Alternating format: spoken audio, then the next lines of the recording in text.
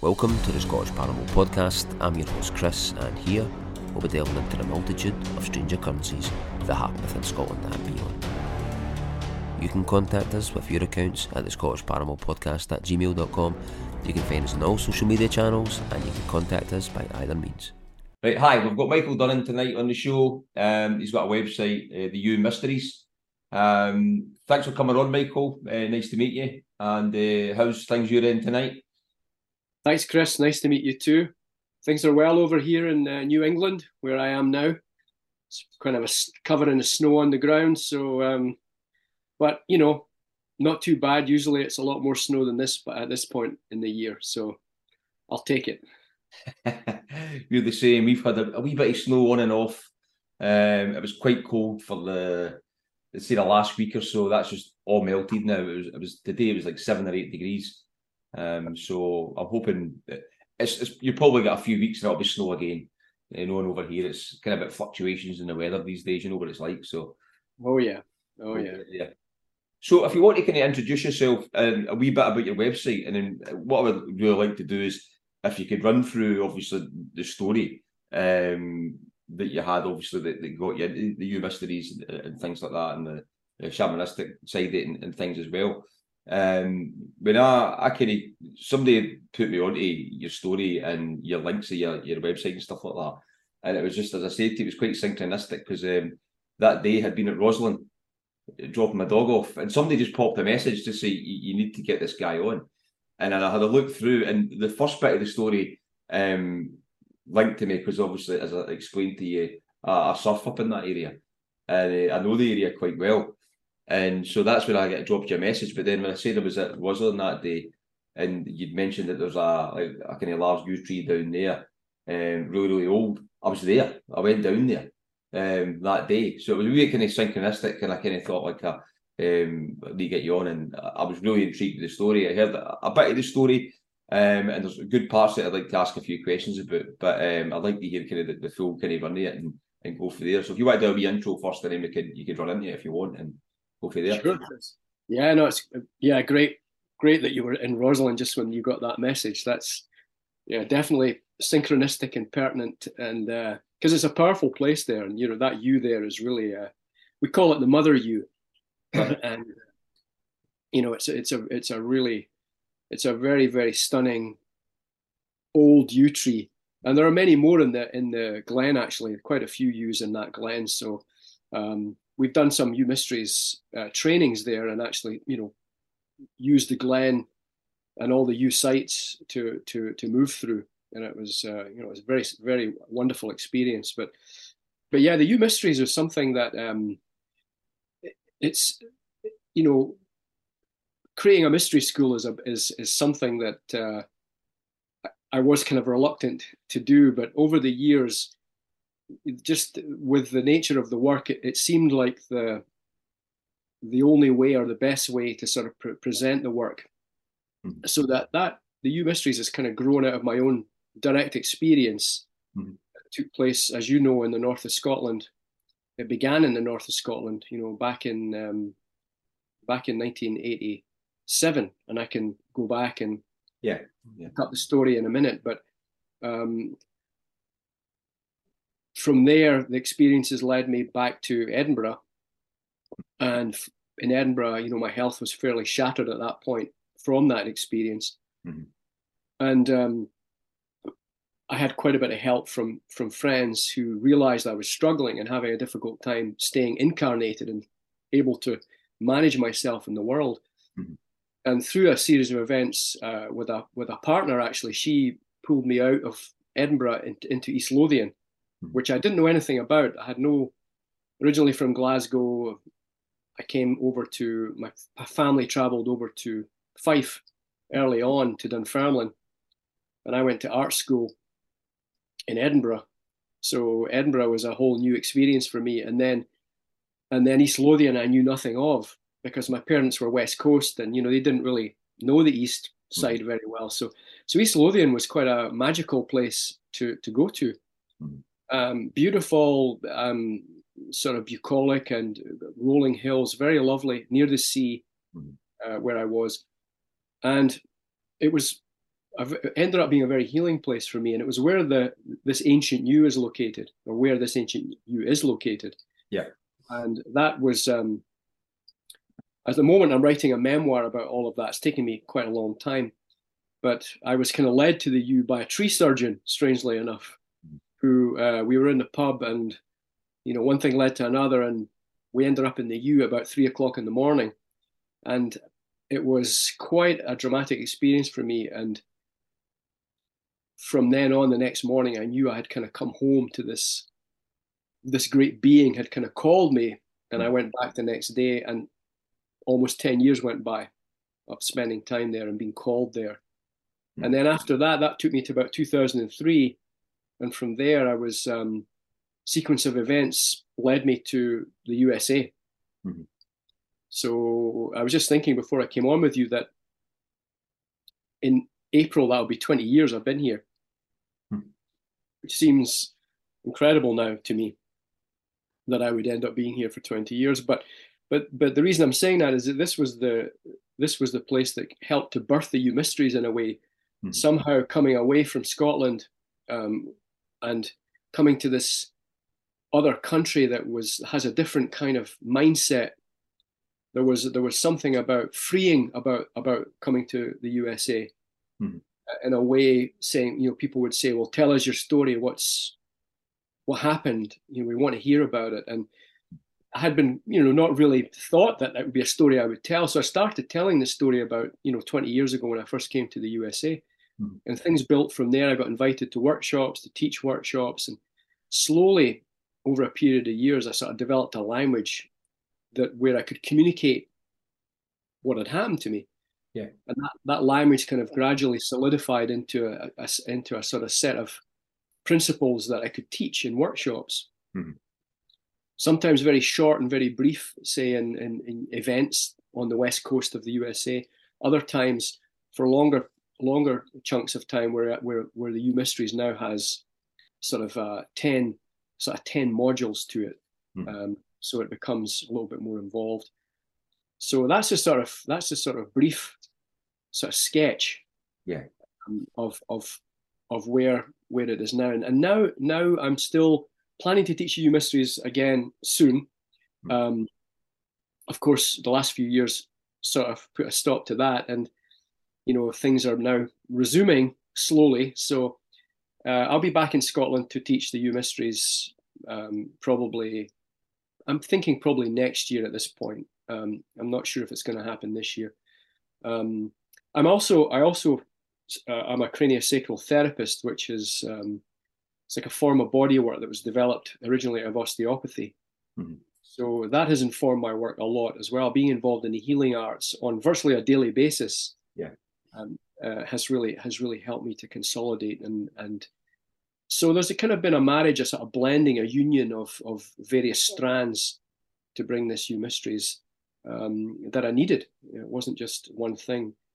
So shall I kind of jump back to the 87 and go? Yeah. If you want to jump back there and we could progress, and I'll ask more questions as we go. Sure, just please interrupt me. Yeah, interrupt me at any point. It's a story with, various chapters. So. Yeah, I was totally intrigued when I heard of it. And sometimes I don't like hearing the stories beforehand because you might not ask the same questions because some people like hearing the story beforehand, but I like kind of hearing it first off as much as I can for the fact that if you know the answer, that you might not ask the question again and things like that. So I was really intrigued by it.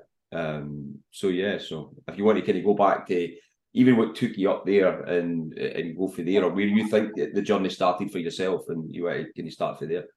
Yeah, I could start. Just give I think it's a really good place to start. Is it really kind of at the beginning, and I think it paints a kind of interesting picture in a number of ways. And coming from a working class background and not really having access to these sorts of concepts or these sorts of experiences, I think it's a useful way to begin. But I had, I suppose, let's go back to Edinburgh and art school, which is what was really the kind of pivot that swung me up there, really up into Thurso area.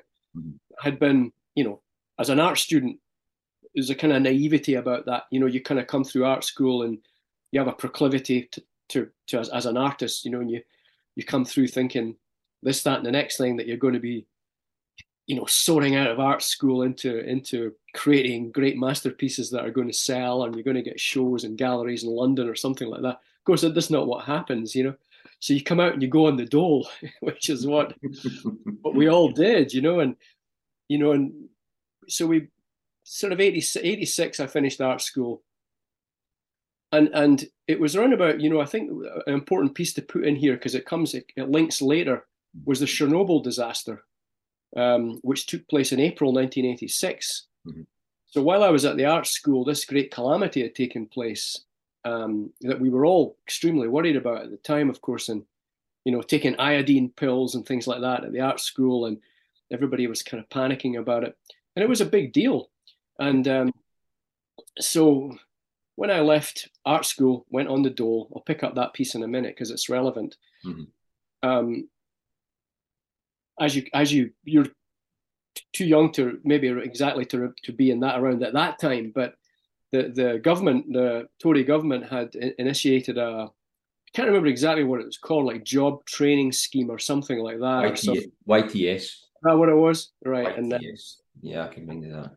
Yeah, so you know, they caught a lot of us. You know, my only interest was getting up, you know, going to my studio, which I had in Rose Street in Edinburgh, an old abandoned flat that was falling to pieces, and making art. That's all I wanted to do. I didn't want to do anything else.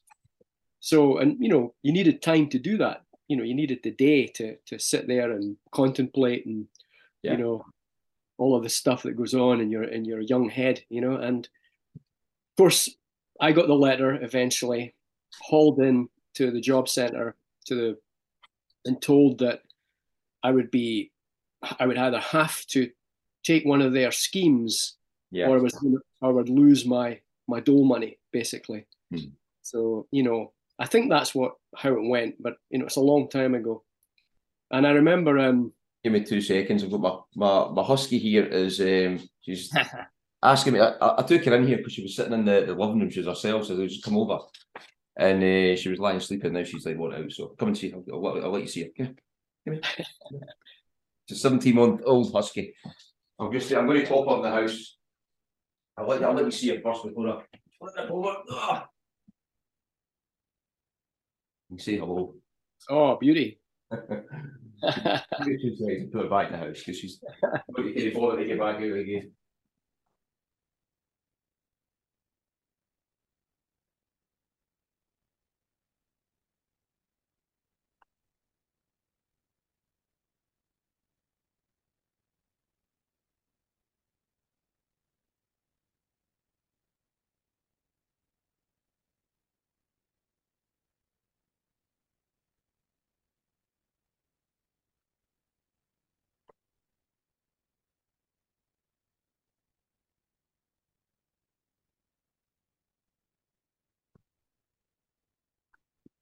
Sorry about that. I usually always keep her out, but tonight she had just had a shower and she was like kind of curled up.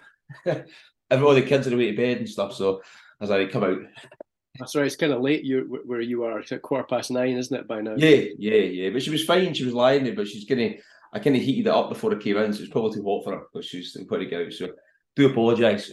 Oh, don't worry about it. I have a cat here, so she might make an appearance at some point as well. We could get another interruption if she decides to jump on the computer or knock it over or something. So anyway, so got caught, and you know, to kind of set the tone of how I ended up north.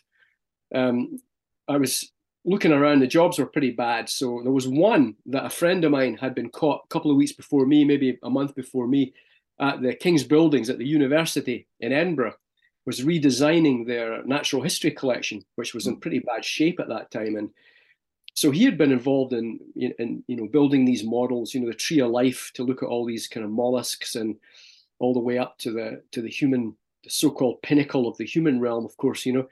So I jumped in on that, and I thought, well, you know, if I'm going to do something, I may as well do something that's vaguely interesting, you know. So jumped in on that, but the job was ended up just becoming what they were expecting was just far too ambitious from, a couple of artists just out of art school, and the kinds of, the displays and the kind of quality they were looking for. I mean, we were artists. I studied sculpture. We were not designers. So we were kind of struggling to get this thing happening, and we were starting to get a little bit despondent. And my friend Ewan, which actually incidentally means yew tree, which is kind of strange. There's a lot of that goes on in this story. He had said to me, listen, I found a way of getting the hell out of this hellish job. The only way we can get our dole money back is to take a job outside of the scheme that's temporary. And it's not knowing to be temporary, but at least we've taken a bona fide job. So if we take that job and we do it for a seasonal planting, it's a tree planting job, he said, it's a seasonal thing. We take the seasonal thing, we can jump on the bus, go up to this godforsaken place up that I'd never been to, up the middle of nowhere on the coast near Thurso, plant a bunch of trees. Apparently you can make 50 quid a day, which in those days seemed like a lot of money to me, 50 quid a day back then. Yeah, it was, yeah. Back then, of course that ended up not being true, but so, and then we get the bus back, sign on and go back to making art again. So it seemed like a great plan. So off we went, Ewan and I up on the bus, and we were taken, once we arrived in Thurso, we were taken to this godforsaken, to me at the time, having been used to Edinburgh, just looked like a barren landscape to me. It looked like a World War I image from the Somme or something. It was just mud everywhere because they were planting these trees. There was all these tree plantations that they were used, for tax dodges for people and things like that. It was all sorts of, speeding the trees up for growth and things. So we were taken to, no idea what the accommodation would be. We're taken to this little area of earth in the middle of off a dirt road by a massive field, with just two caravans on it, two dilapidated, broken down caravans, no windows. Our one had no windows. I mean, I think it had some, but they were mostly broken or not existing at all. The door was hanging off the hinges. There was no toilet. There was no running water. There was no light. It was pretty bleak. And to add insult to injury, on the way there, we had driven right past Dounreay Nuclear Reprocessing Plant, which I thought, wow, this is quite the place that we're being taken to. And there was something in that about in the back of my head, as significant about that I thought, interesting, being up there in that place somehow had a significance to me, after the Chernobyl disaster the year before. But I wasn't fully consciously aware of that at the time. But that comes into play in a little while. So I think it was quite near the village of Ray. I think you and I had talked about this. Yeah. And it was, you said, was it Brub? What was the name of the place? I don't remember. I'll need to double check again. But there's a forest or a wood. It's just further. It's kind of south of Ray, in the hills south of Ray, roughly. Aye. Can't remember the name of it, but I'll go back and remember it. Yeah, I mean, of course, there was nothing, and the trees didn't exist at that time because we were planting them. So it was just I mean, other forests might have been there, but where we were was very barren. I mean, you couldn't really. I didn't remember. The funny thing was, sorry to cut you off, but the funny thing was when I heard about your story to start off with, and I kind of thought, trees in Thurso. Yeah. That's the unbelievable part of the story. Yeah. It is really, isn't it? That windswept and stuff like that. So sorry to cut you off there, but that was. No, but it's a good point. It's a good point because that's just not their natural. I mean, that's probably why they had to plant. I mean, I don't know this. I'm guessing maybe that's why they had the plantations more inland. Yeah. I have no idea how it works, but certainly my memory. I actually went back there something like maybe 5 or 6, maybe 7 years ago now to try and find the location. And I mean, I think I did. But what was really interesting is when I did go back, I noticed there were a lot of stone circles and stone, recumbent stones, and a lot of mounds and mounded earthworks that, of course, as a young man, I was not, looking for, nor did I understand at that time. So there's a lot more features to the landscape than I had realized as a young man at that time. So anyway, we got dumped off at the caravans, and obviously immediately, you know, your heart sinks because you think, oh my God, what have I got myself into here, you know? And the caravan next to us, they kind of was shuffling around as we arrived, and these three guys emerged, and they were New Zealanders they'd been working in a building site in London, spent all their money on the nightlife, and couldn't get back to New Zealand, so they had to find another job. So they found this awful tree planting job along with us, and we're trying to save up for their tickets to get back to New Zealand. At least that's what I remember. So we had some company at least there for a little while. So the ground was frozen at first, so we didn't really have a lot of opportunity to plant. So it was sporadic. We weren't making any money. The planting was actually much more difficult than we had been told.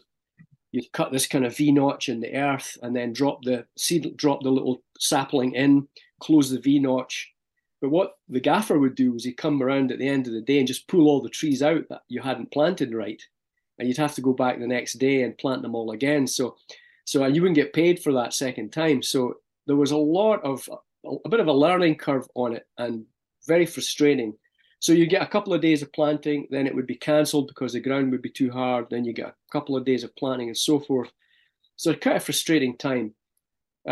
So, you know, in the meantime, we would walk to the village to get food and things like that. So, and which is, if I remember rightly, it was a fairly long walk from the site to the village, where there was a phone box at that time, so I could call back to my girlfriend and back home to my parents and let them know how I was doing. So everything was going along, you know, pretty depressing, but you know, it's like anything, you can sort of get used to it. Bunch of hippies appeared in a silver bus on the run from. They were English guys. They were on the run from the law, or at least one of them was from an arrest down in England for some drug charge. So there was a motley crew there eventually of us sitting there. But it was really maybe it's hard to remember exactly how long into this that the event took place, but it was the middle of the night, and it was very cold there. We had to kind of use polythene bags and tape them together to put over our sleeping bags to try and provide a little bit more heat. It was very, very cold, and we had cheap sleeping bags, you know, and I probably weren't eating very much too, so, you know, probably not in a great shape. But so I was lying there in the middle of the night, and I was sleeping, and I woke up clutching at my throat. I couldn't breathe, and it was as if the air pressure inside the caravan had suddenly changed and had become dramatically heavy and almost fluid-like. It was a little bit like being plunged underwater. All of a sudden, it was a very, very disorientating experience of feeling this pressure suddenly around my body, particularly face, throat, and it had a burning. The viscosity of it had a sort of burning quality to it, and a sort of sulfurous quality to it, which was very alarming, to have this feeling of noticing you're being pressurized, going into a panic about that, and then realizing that there was a burning sensation accompanied with it that got more and more pronounced. And at one point, I realized that I wasn't really I was choking, but actually whatever it was actually entering my body. It felt like this pressurized fluid was actually going inside of my body and going into, you know, through my throat and into my body, which was really I was in an absolute sheer panic. And immediately, my immediate thought was, oh my God, there's been a nuclear accident.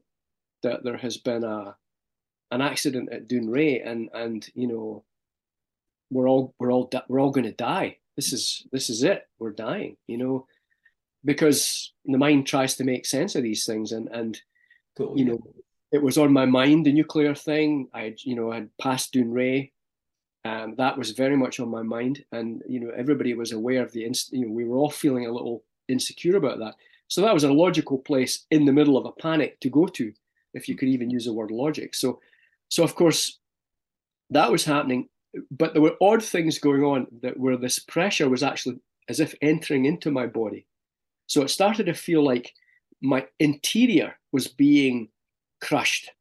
And that's where things started to get really, really weird for me. I thought, I was realizing that I was being crushed, almost like every cell was being compressed. It's a very, very hard feeling to describe, and I've never really been successful at fully being able to describe this.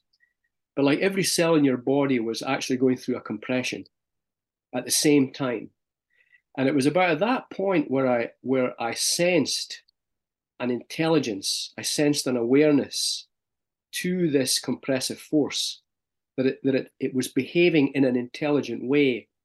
And the intelligence was not just inside of my body somehow, it was also around the caravan, in the air, and surrounding me.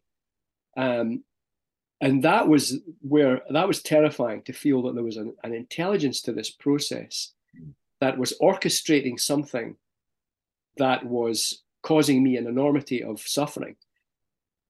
So I began to kind of realize that this presence was almost like it was circling, like an animal, kind of circling the caravan. That was my interpretation at the time. Were you in this van yourself, or was your friend in this van with you? This is the interesting thing that I'll get to in a little bit. Was Ewan was across the other side of the caravan, sleeping there. Of course, I had lost all awareness of him, of the caravan. I was simply in this space of being compressed in this kind of sulphurous burning sort of atmosphere. But there was the pressure continued to increase to such an extent that it became there's a realization. I think that any organism realizes when it's under threat. All organisms realize this on some really deep level, and for me there was a realization that this was an untenable situation, that there was no way that there was going to be a good outcome to this, that it was actually potentially I was going to die. And it was interesting how quick that thought came, because it was so dramatic and so extreme. But this density continued for quite a bit further. It's hard to estimate how long this actually took place. But at one point, I remember sort of finding my way to the floor of the caravan and realizing that somehow some part of me realized or wanted to confront or somehow get some kind of contact with this being, some way of understanding what the agency, what the intelligence was that was causing the suffering. And I remember getting to the door and the thing was off the hinges and trying to peer into the darkness. Of course, there was nothing to see, but just this all-pervasive intelligence, this incredible, powerful intelligence, something that, of course, I'd never encountered before.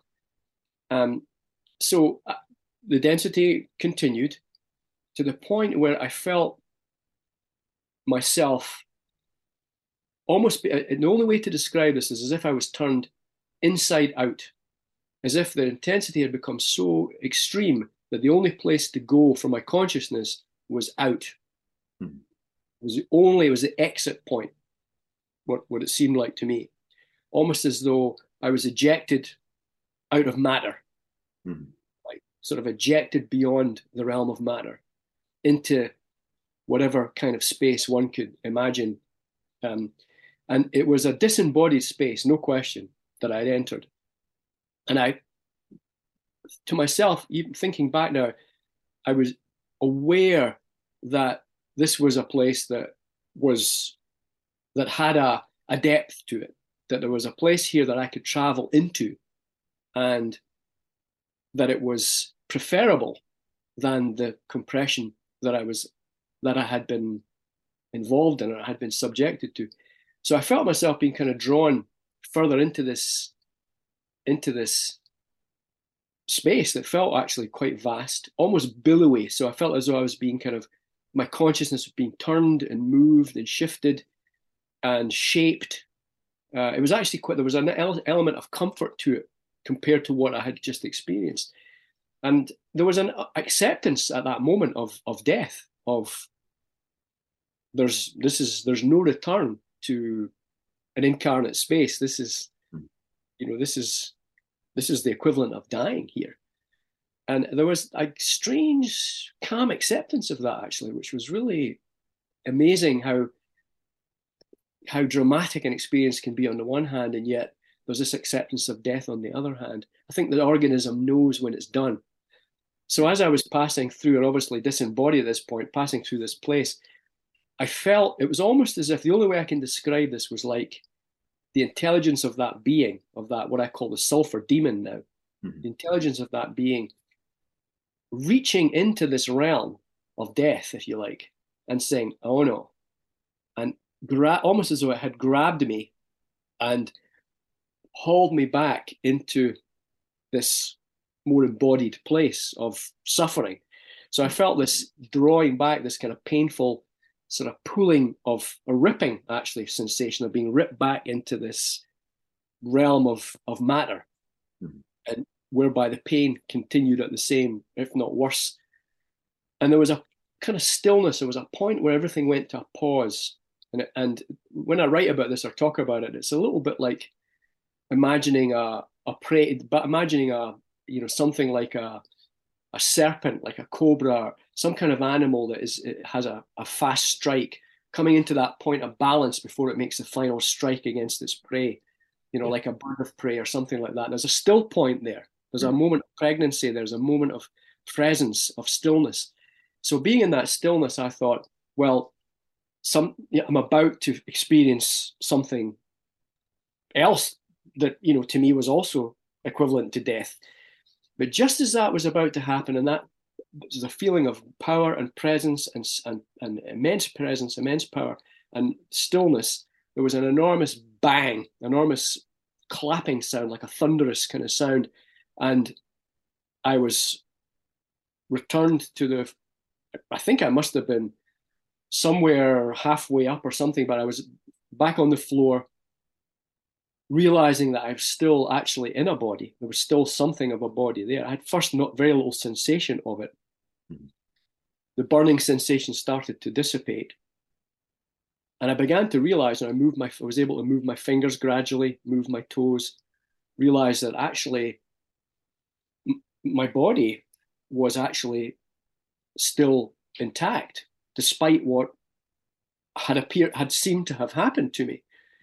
And the immediate response was emotion of intense crying and release, and finally crawling back into the sleeping bag. Just with sheer exhaustion, I think I must have eventually fallen asleep. And in the morning, I looked around. Everything was normal. Ewan was already up and he was brewing some tea. He's already smoking his morning joint, which he did perpetually, and was brewing some tea. And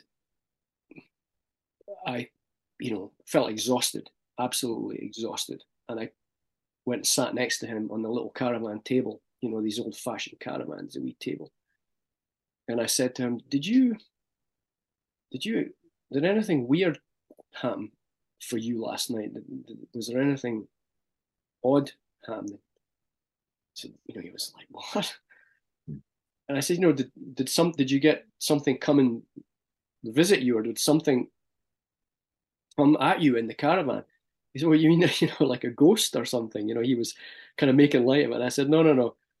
And then I thought, you know what? It's just, I didn't have the words at that time to describe. And he just kind of didn't really pursue it. It was just like, well, maybe he had a bad dream or something, So I remember after that, I thought, okay, I'm going outside. There was a little bit of snow, and I thought, I'm going outside because if there was something there, in your naivety, you think to yourself, there has to be some kind of evidence. Of course, when I was a very young man at the time, if I think back now, what age would I have been? 23 years old, just out of art college, So I'm out there looking for footprints, thinking, in my mind that there must be some evidence. Of course, I found absolutely nothing in the snow. And, there was a darkness after that. There was a dampening on my being from that moment. What had happened? What the hell was that? Nobody else, the New Zealanders seemed fine. Ewan was fine. What was that? What on earth was that? And we didn't last too much longer at that planting because it was too much hard work, and a couple of art students are not fit for. The New Zealanders were in better shape than us. They were working on a building site. We were pretty pathetic, not really very physical. So eventually we just chucked it, and they chucked it too, actually, the New Zealanders. But we went back to Edinburgh, and I was just not right.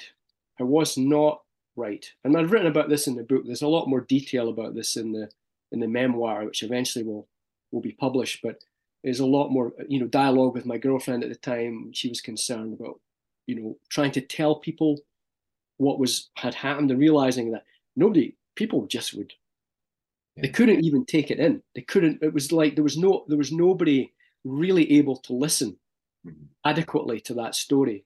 It just felt like you were an insane person to even bring it up, So there was a lot of bottling up, a lot of trying to manage that myself. And that was tough, trying to, internalize that, figure it out with no language. I didn't know anything about the occult. I was interested in Marxism at the time, Marxist aesthetics. I was in my head reading these intensely philosophical books on aesthetics. That was my trajectory as an artist.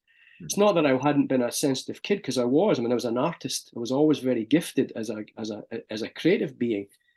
But the whole notion of the occult is a different thing. It's a different trajectory. It's a whole different. I had no clue, and I got iller, more and more ill. I started to smell burning, and the burning was coming from me. It was coming from my skin. My hair started to fall out. My skin turned a kind of strange yellow color. I was not looking very good. My balance started to go. I couldn't tell if the ground was moving beneath my feet or stationary. It was a very, very, very dark time. I started to see what I call in the book breaches in space, where I might be talking to you right now here, but actually behind me in this room, I would have no idea of the depth that was behind me. I would have a sense of an enormity of a vista that was dark and going endlessly behind me and threatening to either pull me in or, sort of suck me in, basically. I'd often have these what I call bifurcated experiences, where I would always be perceiving, and this is a schematized way of looking at it, but it's almost like you take a line between two eyes, really, and you're seeing one reality with one eye and another with another eye. It's not exactly how it happened, but that's the only way I can describe it. It was almost like a polarization of vision. So I would be actually beholding something dark and endless with strange forms to it, and yet seeing this world simultaneously, and having to try and bring these two worlds together in everyday experience, which was actually painful. It was actually created physical pain. So emotional pain, of course, psychological pain, with a lot of physical pain. So my body began to really lose its tolerance. There was a lot of, pains that people could talk about that would be associated with all kinds of other inflammatory diseases, or, Lyme disease, all of these kinds of things.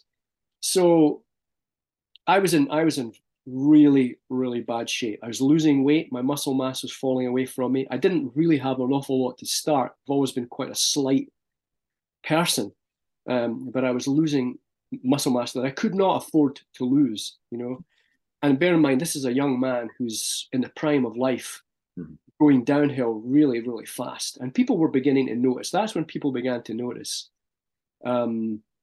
Even although now I'll talk to people about it now, I've tried to, you do research and you try and go back and speak to people, and they're like, yeah, I knew you were struggling, but gosh, I didn't realize it was that bad for you. I hadn't realized you were going, it was particular. So, you don't really know what people are perceiving you during these kinds of events. You feel like death. You imagine everybody sees you that way. But, you talk to many people who are ill, and, in my practice, I see this a lot. And, people manage with intolerable illnesses, and the rest of the world might not really know it so well. And also, it's a survival strategy. I mean, you're to let out too much, to let too much away, to let too much out of the bag, it kind of weakens you, makes you more fragile, because then you get judged, and all of that happens. Totally, yeah. You might be insane. In my case, you're crazy, And at the time, I was working with a non-profit, an arts non-profit in Edinburgh, with adults with mental illness. So I was actually working with adults with highly complicated mental health issues while I was going through this. So it was like a living hell on many kind of levels, you know. And eventually I couldn't work anymore. I was struggling I couldn't get to work on time. I never got to work on time. I was starting to get in trouble. I was not paying bills. I was struggling with everything. Everything became an impossibly difficult task. The smell of burning was following me everywhere. It was almost like the presence of that being hadn't left me. There was an imprint to that presence that I just couldn't shake, and it was destroying me slowly. So I remember asking for a job share. I said to my boss, I can't do this anymore. And it was then I had to tell him the story. He said, well, I know you're struggling, but I want to try and understand. And he was a great guy. He's a Dutch guy. And it was way out of his comfort zone, but he tried his best to understand. Here's this young person trying to articulate a story. So I told him the story, and he said to me, I can't, honestly, it seems insane to me. I can't make head nor tail of it, but I believe you. You know, he believed me, which was really important to me at that time. So he took it to the board of directors, and I'll move on after this because this is an interesting little juxtaposition here. He took it to the board of directors, who said, he sounds crazy. We need to have him assessed. So ironically, I had to go to the Royal Edinburgh Hospital and be assessed by the head psychiatrist, who happened to have been a member of the board on the organization I was working for. So it was really, really odd to be going into an office and having my sanity assessed. And all the guy that he was an art lover.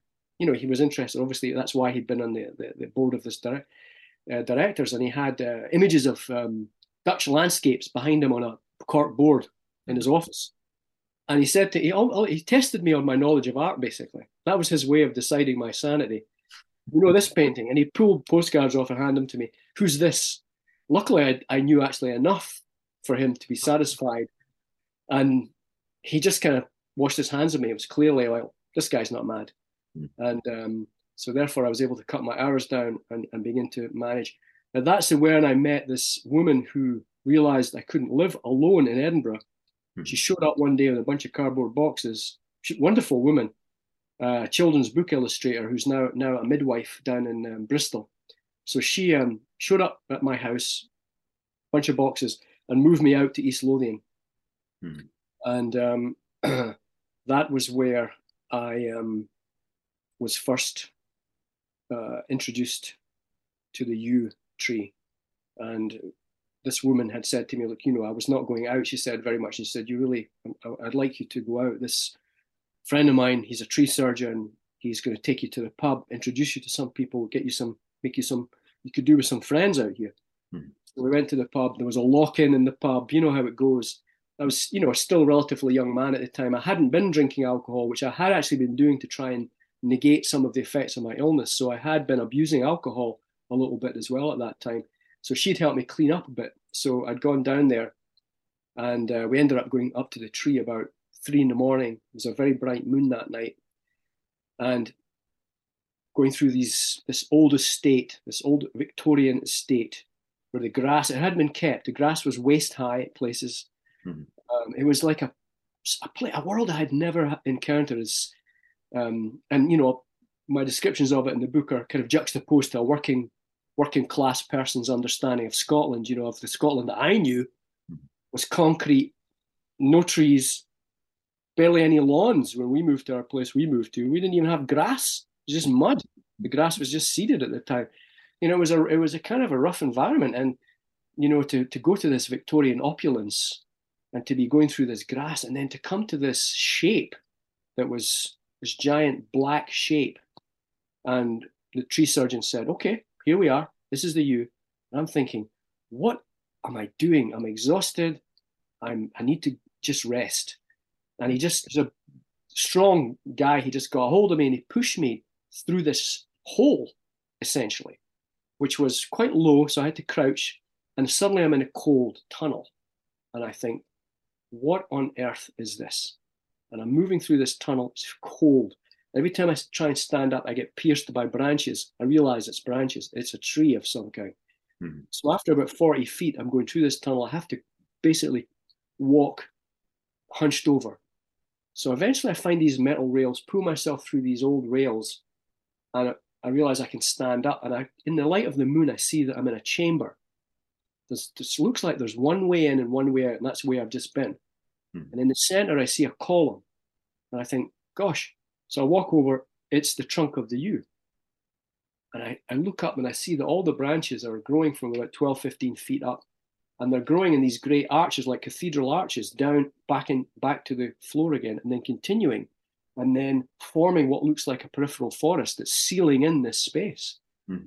So I realize I'm inside this chamber, this kind of what I now describe as a kind of inverted cauldron, of a branch, an inverted cauldron of branch contortion, or whatever you want to call it. Mm-hmm. So of course, I touched the yew, and I had this feeling that it's an immense feeling of familiarity, and a feeling that I've come home, I've arrived. I'm home.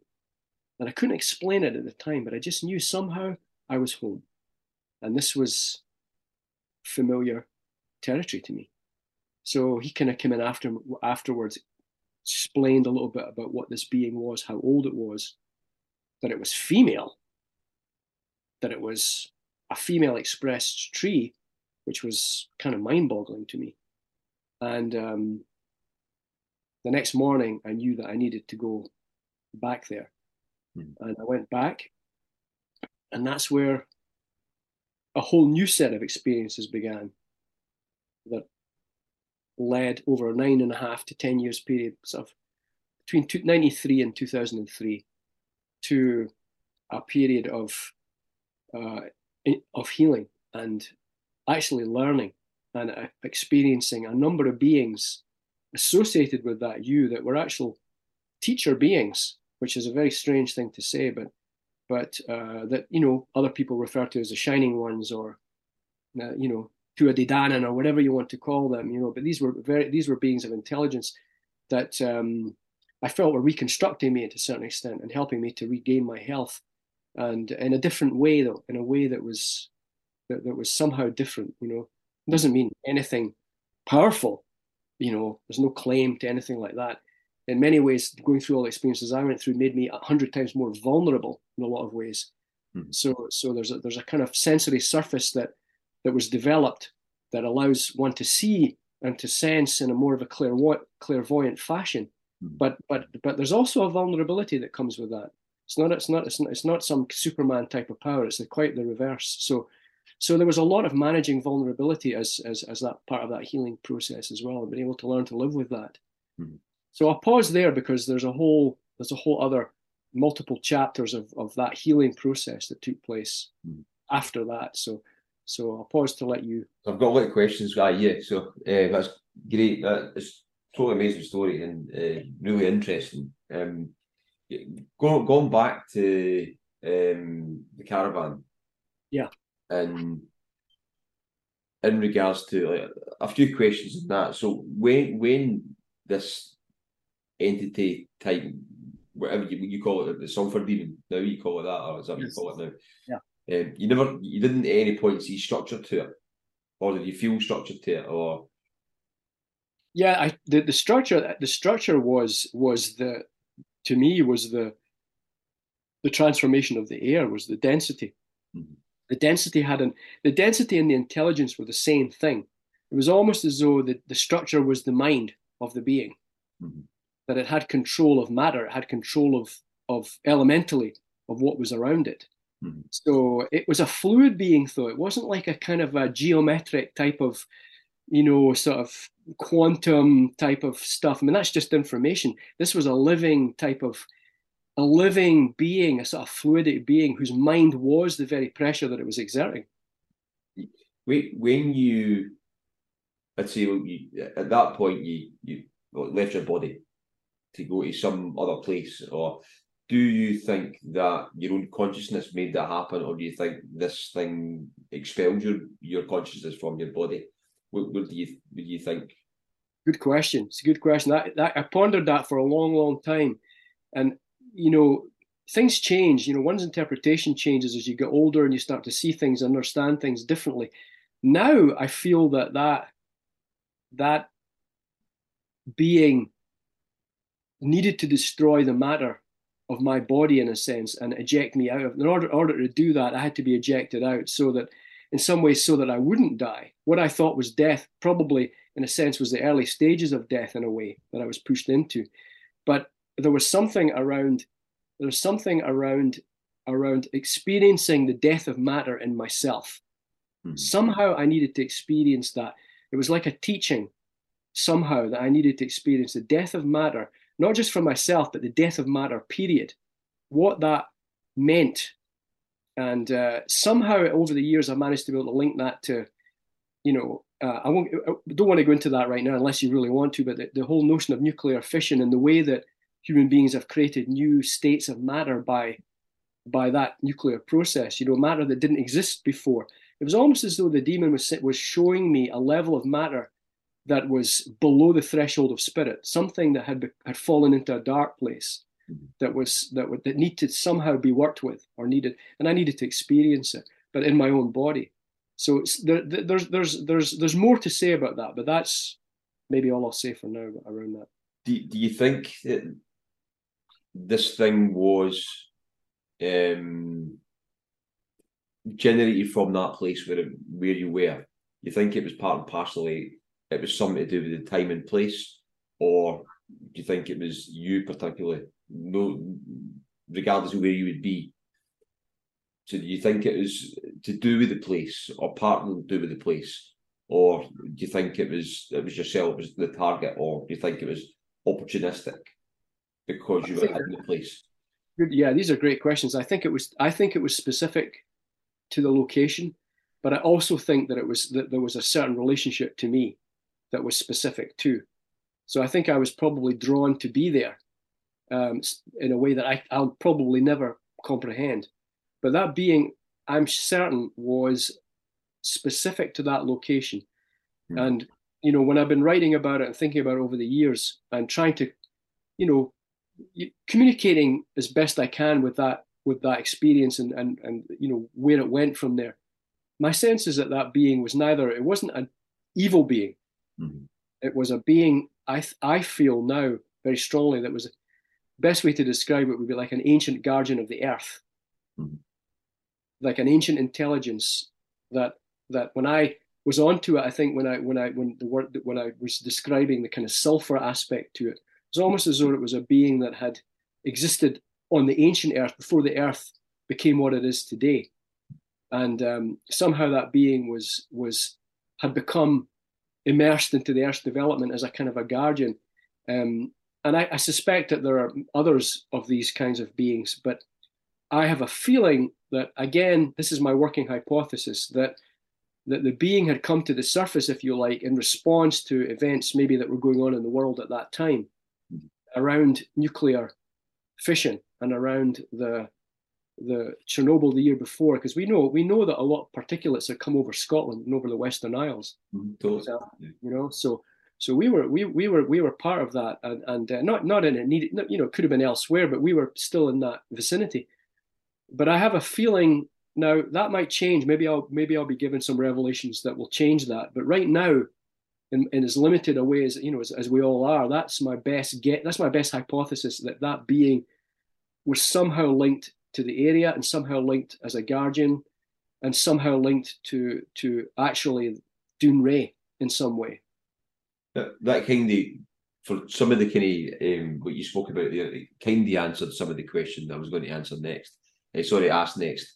Did your opinion change of this entity through time? Like maybe when you maybe were younger and this maybe happened, did you see it maybe as potentially evil then, and then as time go on, you maybe seen it as a teaching or a kind of a learning or kind of showing you something?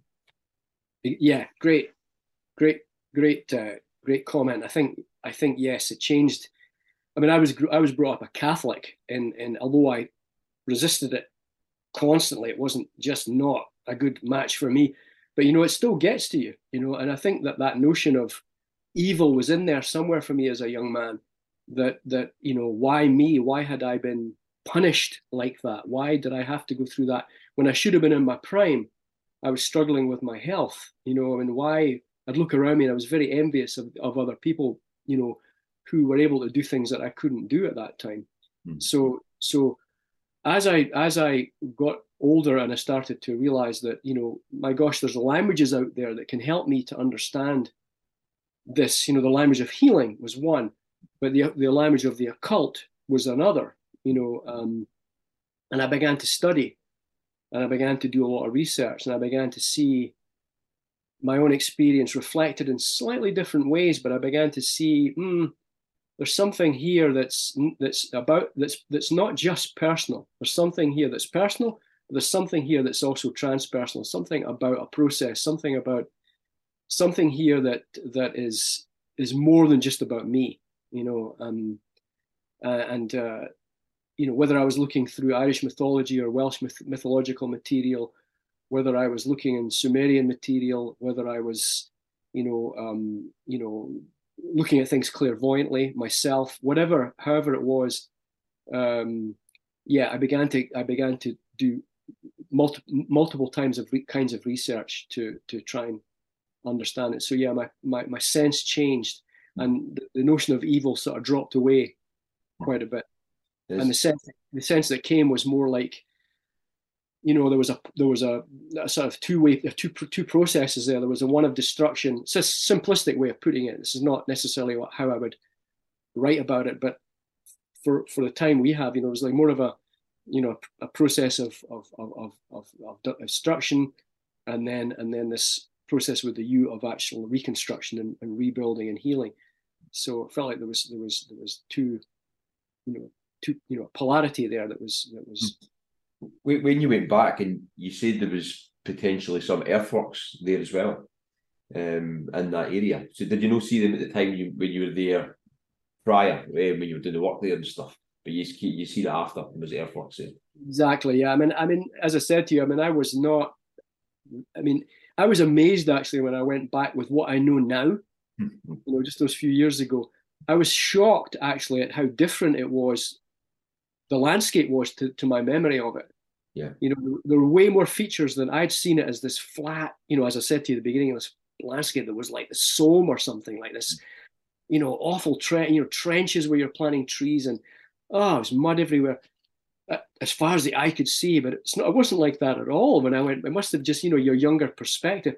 But I went back, there were little windy roads with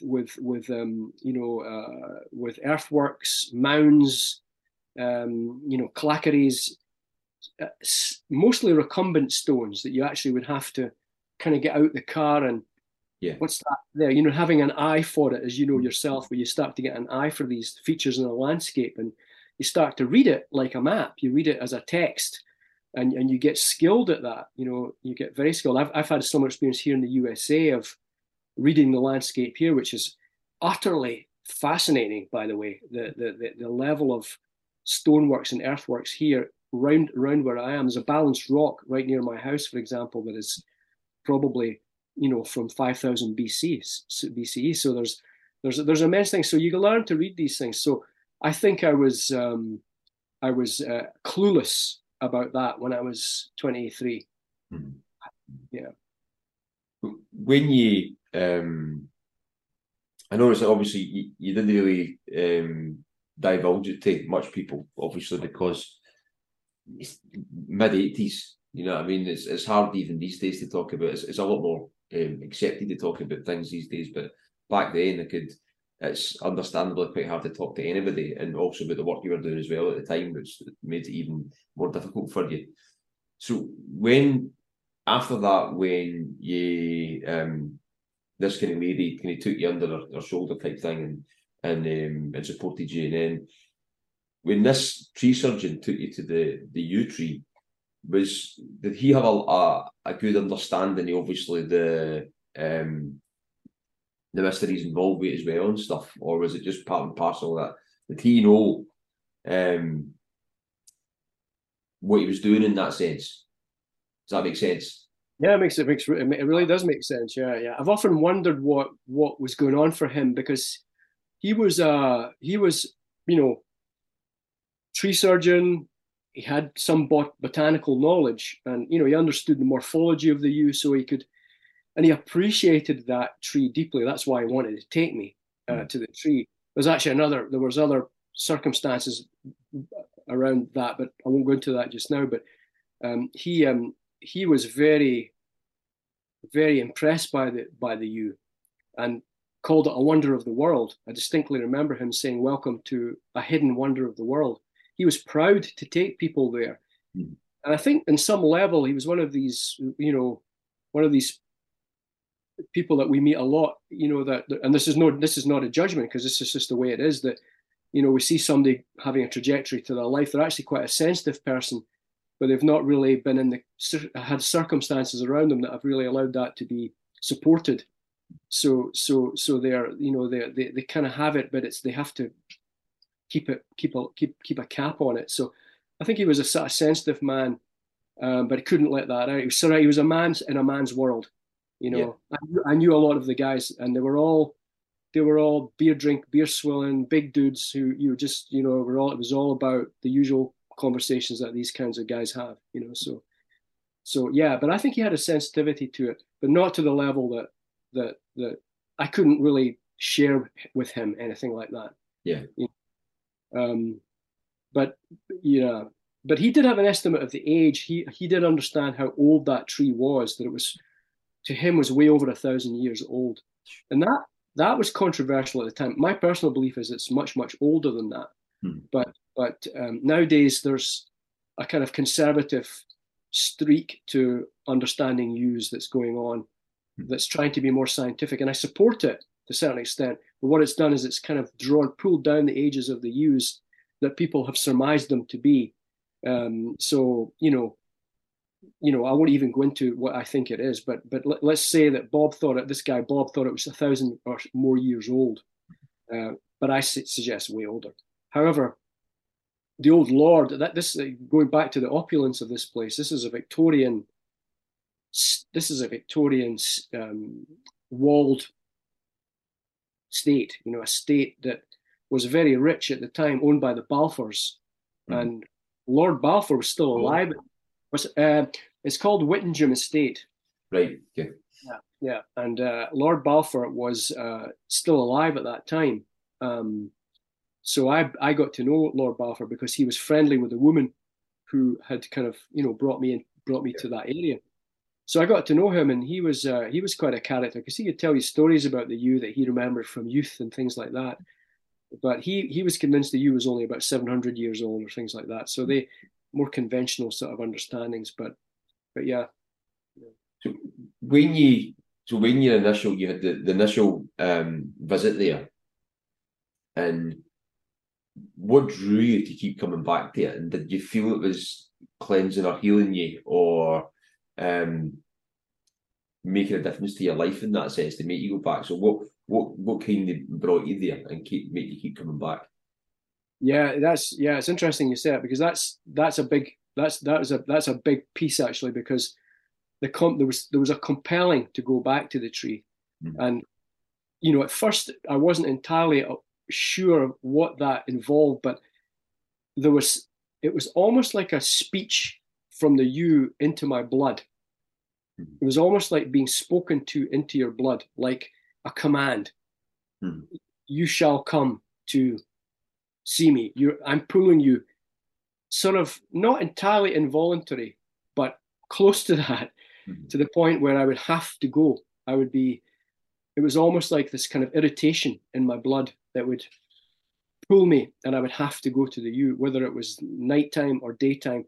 So yeah, there was a compelling in the blood, and the blood became a vector. The blood became a kind of a surface that started to get worked on under the yew. It was as though the yew was able to kind of speak into my blood in a way that was actually healing ultimately, and transformative. So a lot of the teaching I do now in the yew mysteries is we work a little bit with our blood etherically, not physically, but we work with our blood, the point of view of our awareness of it. So it brought a lot. It brought a lot of principle into my teaching, and of course, it was the primary vector of my healing. So, yeah. So we're after the healing, and then obviously, what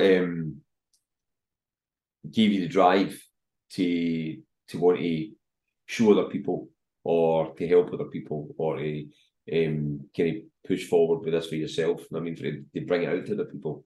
What was the kind of driving force behind that for you as well?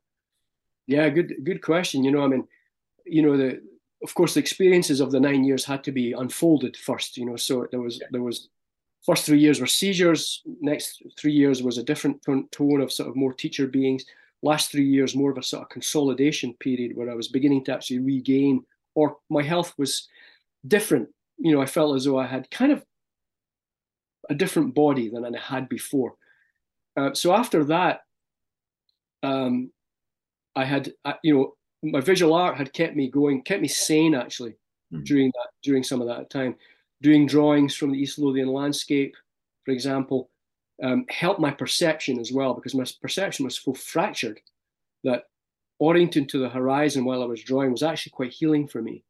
And that has become a principle too. So I write about that. That's actually quite a complex thing that I write about a lot in the book, actually, about what the function of the horizon, what is the horizon and how does it function?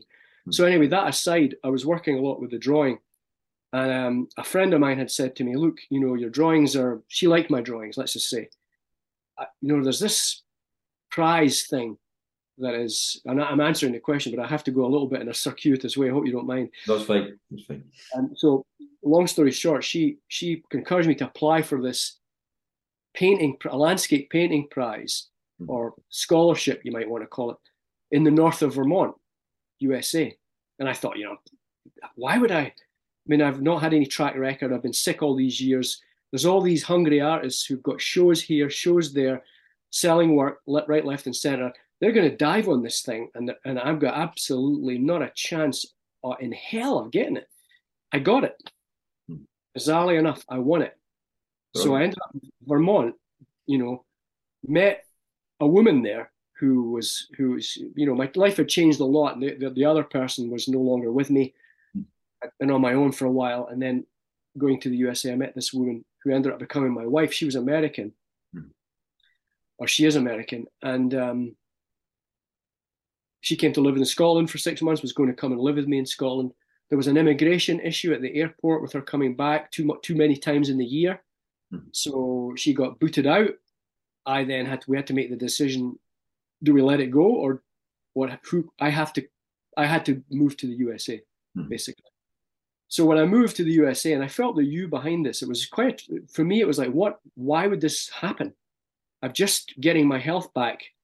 I'm just finding my way again.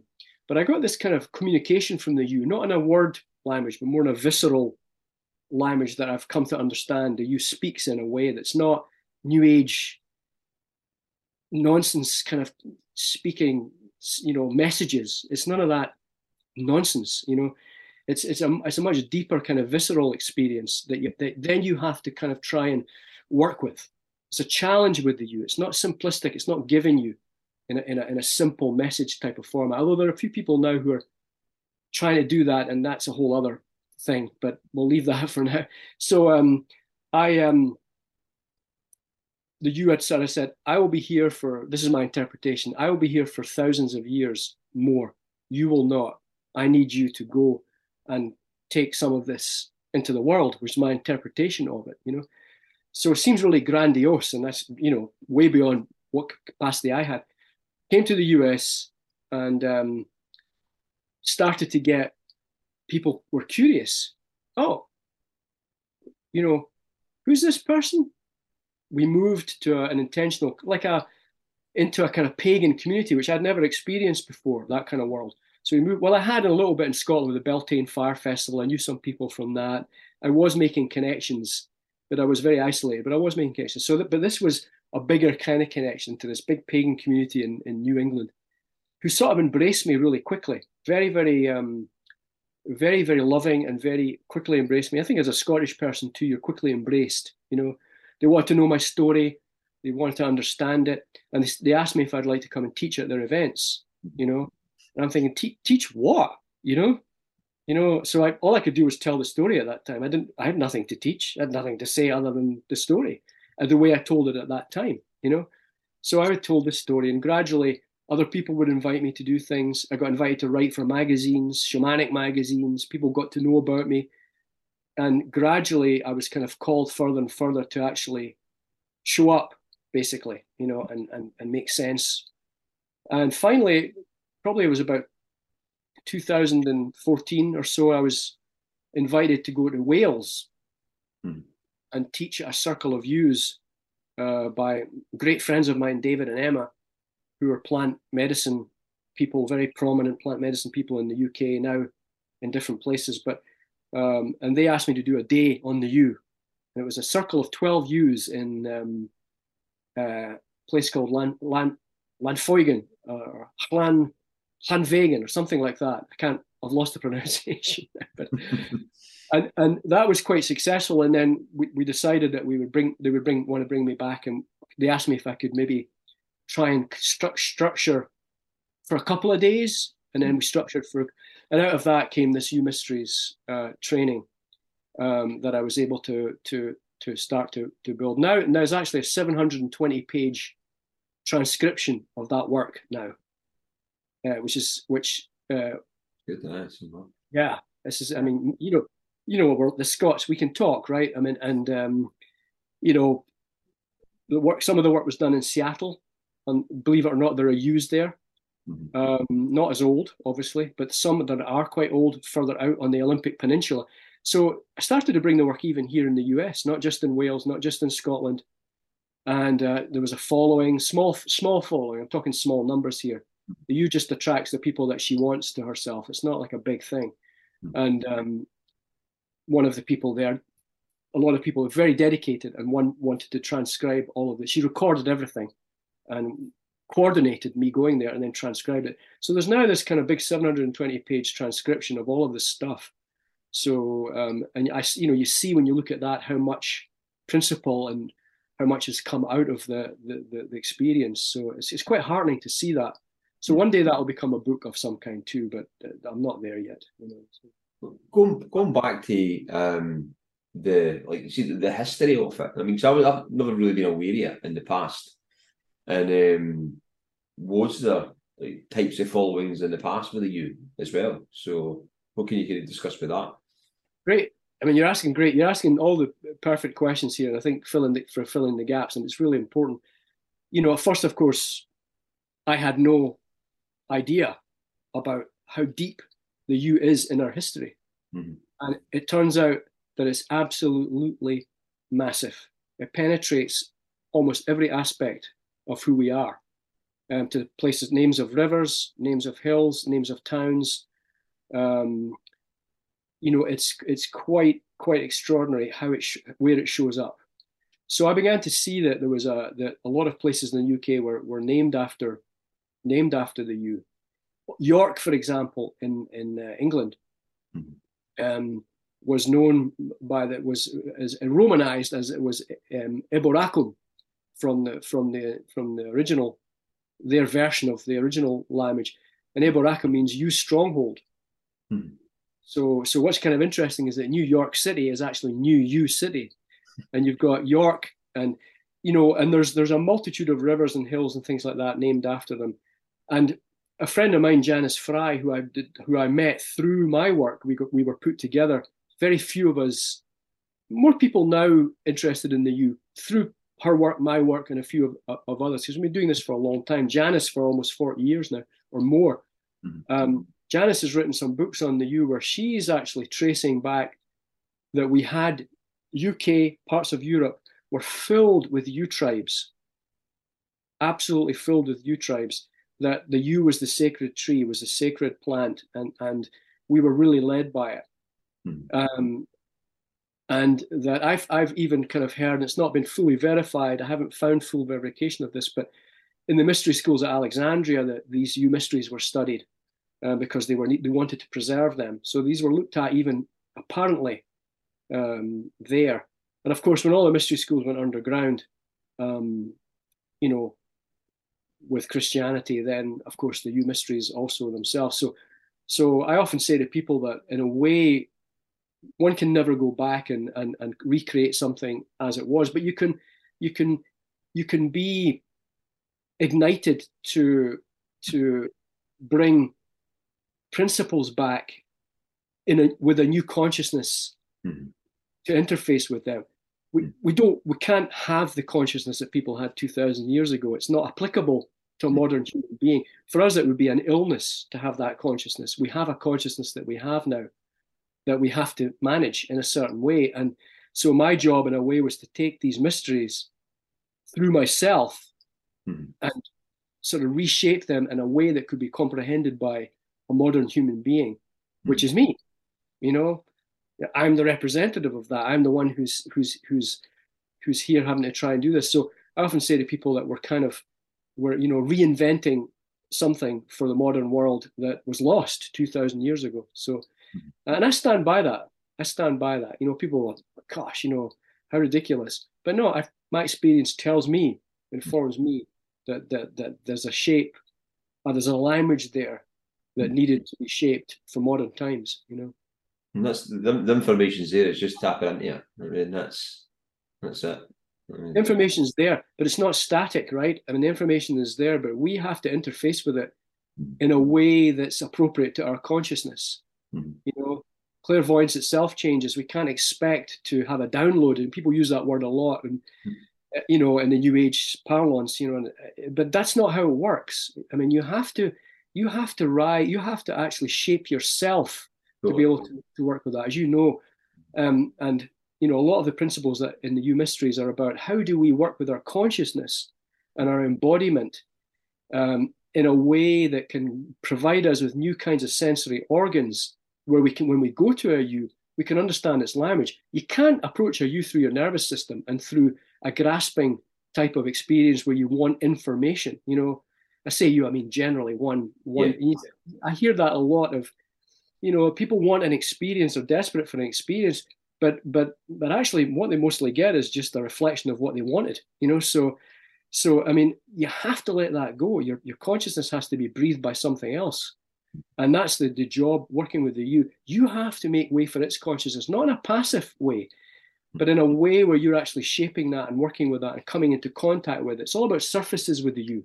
What surface can you develop in an embodied way that can actually be receptive to the language and the voice of the U? So that's the kind of work we've been doing now. So it's like, I call them living mysteries. I say to people that, well, the U mysteries are a little bit different in a way because they're still alive. You know, because the sentinels who guard these mysteries are still alive on our planet. And these ancient sentinels are still there. When you walk into a used space, it changes your consciousness. If you're open to that, I mean, the U gives off an hallucinogenic toxin from its bark and its needles and everything.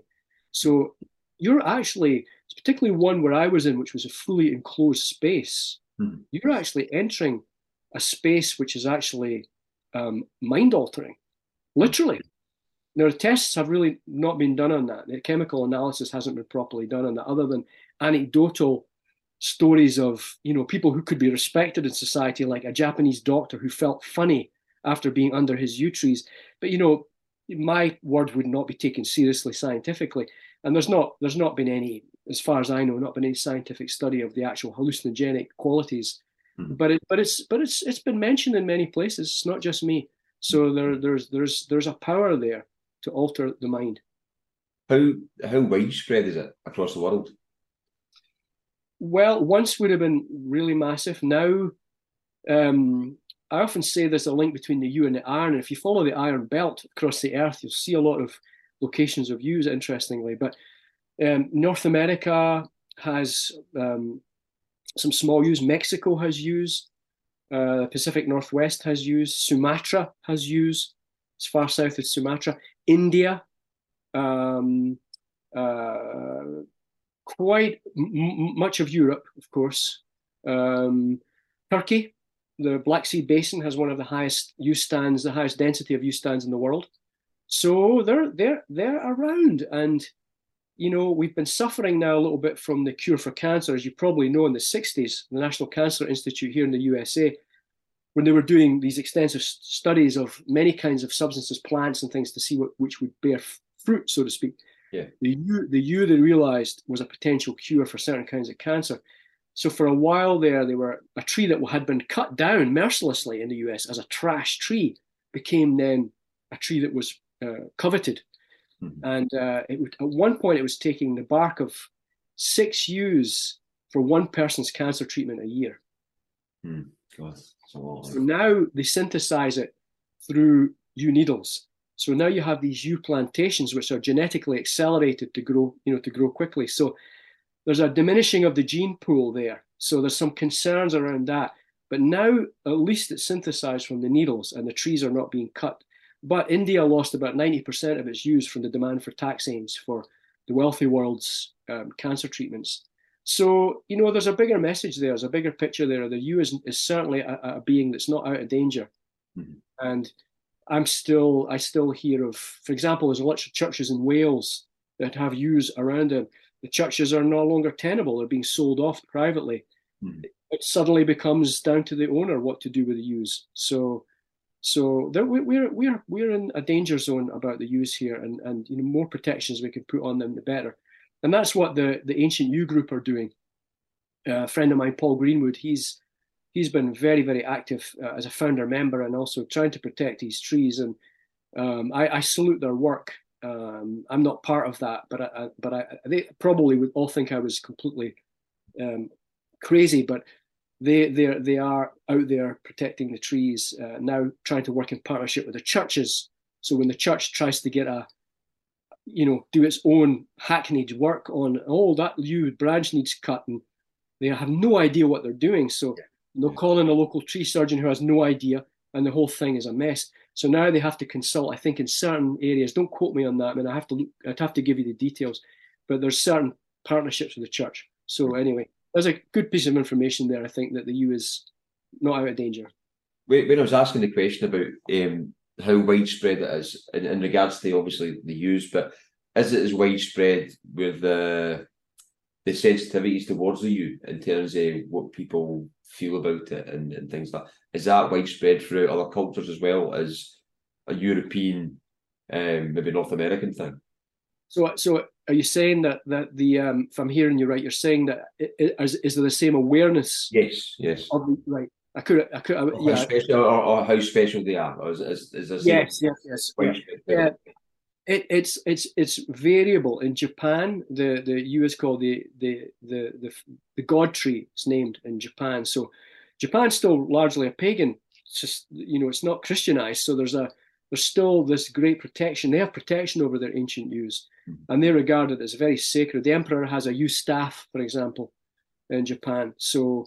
And you see that you can see in the ancient world, in the Irish stories and the Welsh stories, you start to see the yew show up every place. So we had it, but elsewhere, I've heard that in Mexico, the contacts I've made who've come to the Yew Mysteries. What's great about teaching is people come who can give you information. So people in Mexico have talked about places that are regarded as quite sacred in Mexico, and so there are other places, but it's few and far between.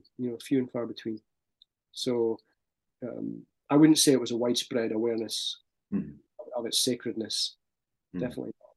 But I might be wrong. That's really interesting, though. It totally is. I actually find it fascinating. In regards to so if people want to find your website or find any information about you, where can they find you?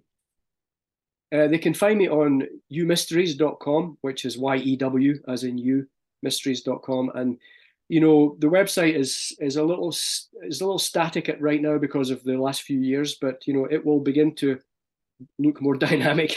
But there's some wonderful photographs there, some wonderful bits and pieces of talks, and I encourage people who want to learn more, and a lot of text from me as well.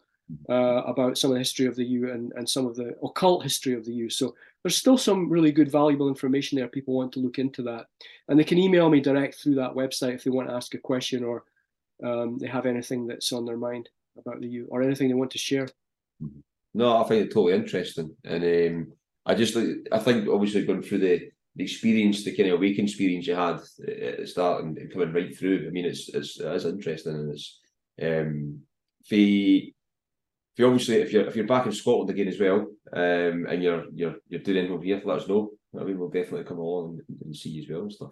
Yeah, definitely. I'd love to meet you. I mean, I was thinking maybe this last time I was over, I would try and get in touch, but it was a little too quick of a trip. So next time I'm back, I'll definitely, you and I will meet and we'll go to some U's. Yeah, definitely. That was, as I said, that day I contacted you. It was funny because I'd never ever been down to. I've been at Rosslyn Castle, Rosslyn Chapel before. I'd never been into the castle. Yeah. And that's when I was kind of just checking a home board of the dog. I took the dog down, and as I'm saying, there's U's down there. And there's probably quite a bit of connection with the Templar, the Knights Templar, and the U's, because there's a temple itself in Midlothian where the headquarters of the Templars were. There's an avenue of U's down there. So, oh yeah, if you can go down to Temple and find the old church down there, and there's a very extraordinary avenue of U's down there. Wow. So whenever you see activity of the Templars, tend to find the U is not too far away. It's kind of interesting. So that's maybe a story for another time. You know? Definitely. Well, when we get you back on again at some point as well, it'll be good. So listen, Michael, thanks very much for your time, and I'll hopefully get you back on, and we'll keep in touch. You know what I mean? So, it's been a delight talking with you, Chris. Thanks very much for inviting me.